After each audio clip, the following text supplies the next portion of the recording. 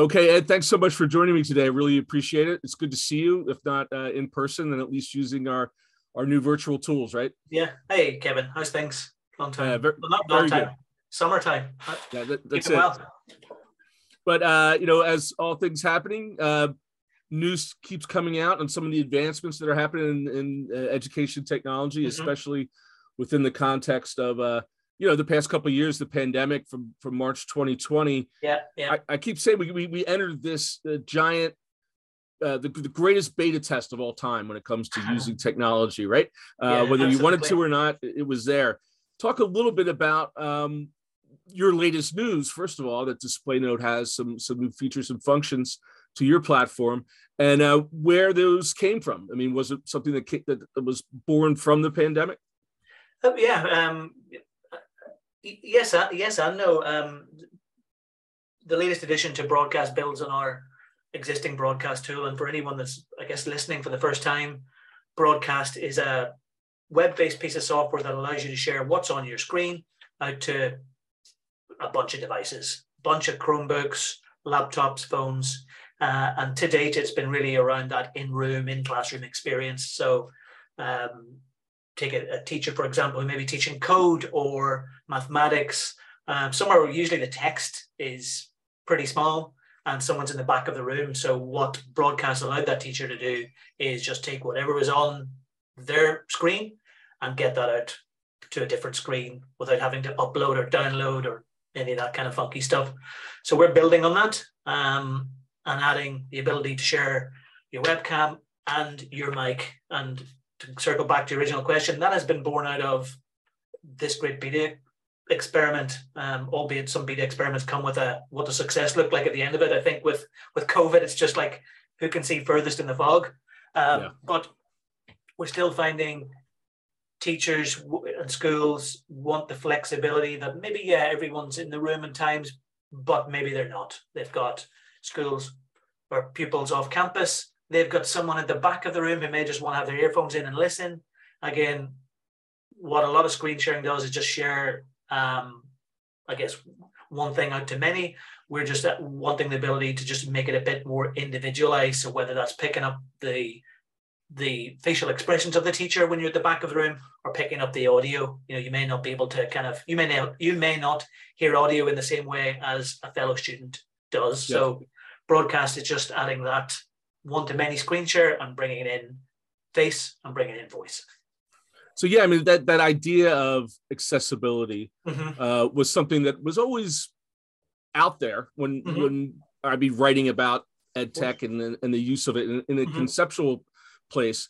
But again, the past 2 years, it really seems to have come to the forefront with people recognizing how different students learn in different ways, right? So with a tool like this, you might have the kid in the back of the room who doesn't perform well in group stuff, but now this gives them the opportunity to kind of learn their way. Yeah, absolutely, exactly that. And what we found was really interesting and a kind of serendipitous a little is if you're on Chrome and receiving a broadcast now with video, with the webcam and mic, if you turn on live caption in Chrome, you'll get all of the audio just ticker tape right across the bottom of the screen alongside what's being shared on that typically a laptop, maybe sometimes a big screen. So those three things kind of hand in hand, what Google's bringing, what the teacher's showing, and Broadcast is turning into a pretty compelling experience. And do you find any differences in age groups? I know you have a higher ed presence as well as K-12. How high and low do you go? It's a mixed bag, to say the least. Everything from I've seen some teachers have just very simple equations up on screen, right up to kind of pretty deep and high level code where, so, and all in between. Someone's working on a whiteboard. Sometimes they've got something from their LMS, code, languages. I've seen kind of pretty in-depth mathematical equations, certainly in depth to my eyes. They might be something in elementary. Right. But yeah, it's a mixed bag. Again, we're not saying it's perfect for this subject or this age group. It's just, if you want to show it, whatever you have, out to a larger audience, use this tool. Yeah. talk a little bit about the use of your product and services from the teacher perspective. So again, dividing things before pandemic to wherever we are right now. I know that there was, I would say, a traditional resistance to the use of video in classrooms, that you had a certain percentage of teachers who were nervous about being on camera. They were nervous about being recorded. Again, March 2020, you were using it whether you like it or not. Can Absolutely. You talk a little bit about the transition? I mean, is that something that you think we've gotten past now? Is that resistance to the use of video from a teacher perspective? I think so. And again, going back to the top of the discussion, it was this forced experiment. You know, it's like, what's Teams, what's Zoom, what are all of these tools?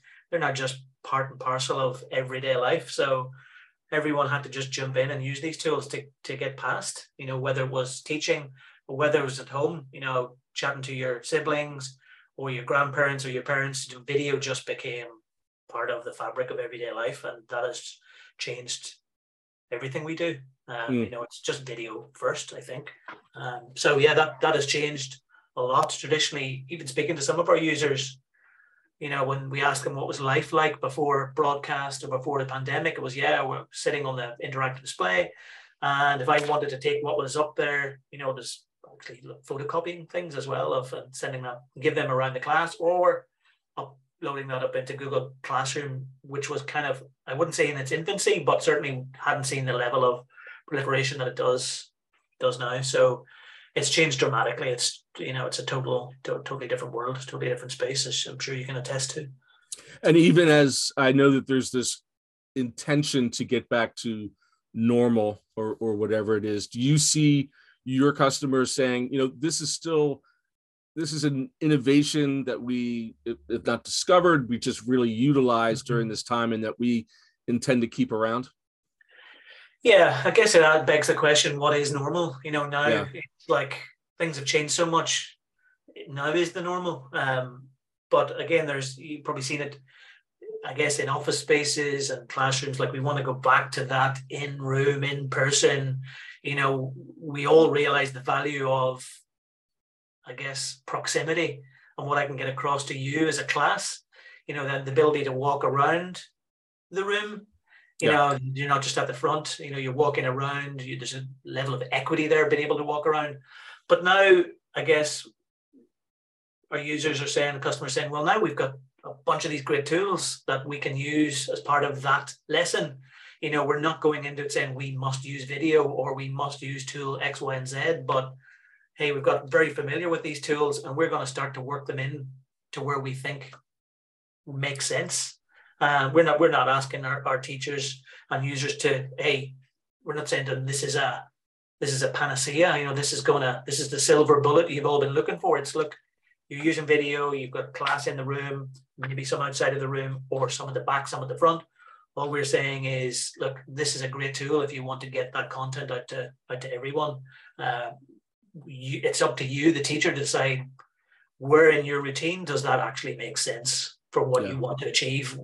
That may differ from teacher to teacher, and you know, you'll have to work with your instructional technologist or your digital coach to figure out where these things and where these tools make sense, you know, given you have the luxury of an instructional technologist.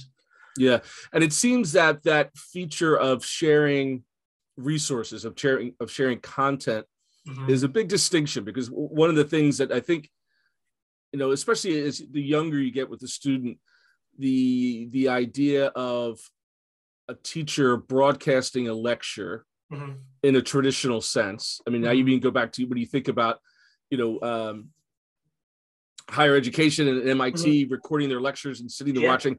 It's not a very effective, like, the one-to-many doesn't seem like it worked very well when we were all virtually remote, right? When all the kids, you had 30 kids in squares listen to one teacher. That's not the future, right? I mean, that was just, yeah. My beta testers here at home, it was a horror show. Absolutely. But being able to, you know, put up those slides or put up those materials, I mean, that's there's a big difference in the dynamic there, right? There is. I guess one is, the former of those is, how do I engage and interact and teach an audience that I can't even see? How do I solve that problem? The other one, the latter of those, I think, is how do I make my thinking visible? So here is a portal into all the content that I have, the resources that I've planned. And what I want to do is make my thinking visible to that audience. So kind of two different problems to solve. So if you think of, certainly if I look at my laptop bookmarks, that's a portal into, if I look at my desktop and I think of the virtual space that exists within that desktop, all of the bookmarks, all of the files, it's almost like a window into my brain, I guess. It's taking that idea of transactional memory. I don't need to store it in here. I've got it up here, and all I need to do is find out what's the quickest way to get to that piece of information. So what we're saying is, you've got all of this information, it exists. What we just want to do is make it easy for you to get that information, make that thinking visible for you. Yeah. Yep, absolutely. One thing I also had picked up that, using tools like this, it became effective for educators, but not necessarily just in the classroom space, but in communicating with parents, in communicating with other administrators and other professionals. Did you see that experience? I've seen that experience and heard about it. And like any product, when you put it out there, or any kind of creative endeavor, sometimes someone will use it in a way that you've never imagined. So found some really interesting things. One was secondment of kind of substitute teachers who were able to just sit in and look at what a lesson looks like without being in the class. Yeah. Other ones were kind of line managers or superintendents where they're able to kind of dip in and see what was being taught.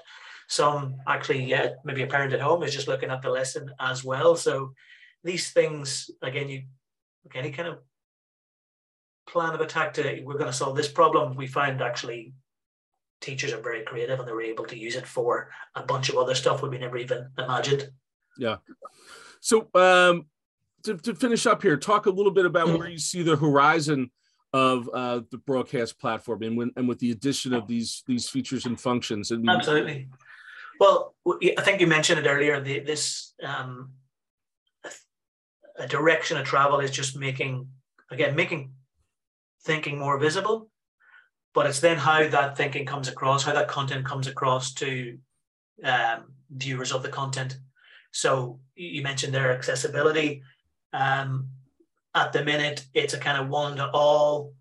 Here's the screen sharing. Of course, you can kind of pan and zoom and go out to, view it and go to different things at the same time, like your browser, and still have the broadcast running.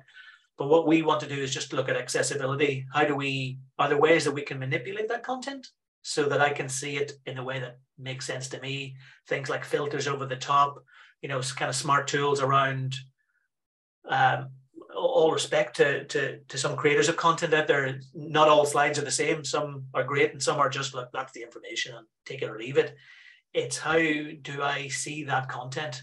Can I see that in a way that makes sense to me? So certainly when you talk about horizon, accessibility, just making it more easy for everyone to just get a view of the content that they can understand at an individual level. And that's where I see a lot of growth. That's great. Well, Ed, congratulations on the latest announcements. Yeah, thank you very much. Really appreciate that. And I look forward to following and hearing further successes through the use of your stuff. And hope to see you in person again sometime. I hope so too. I really enjoyed the last time we chatted. Absolutely.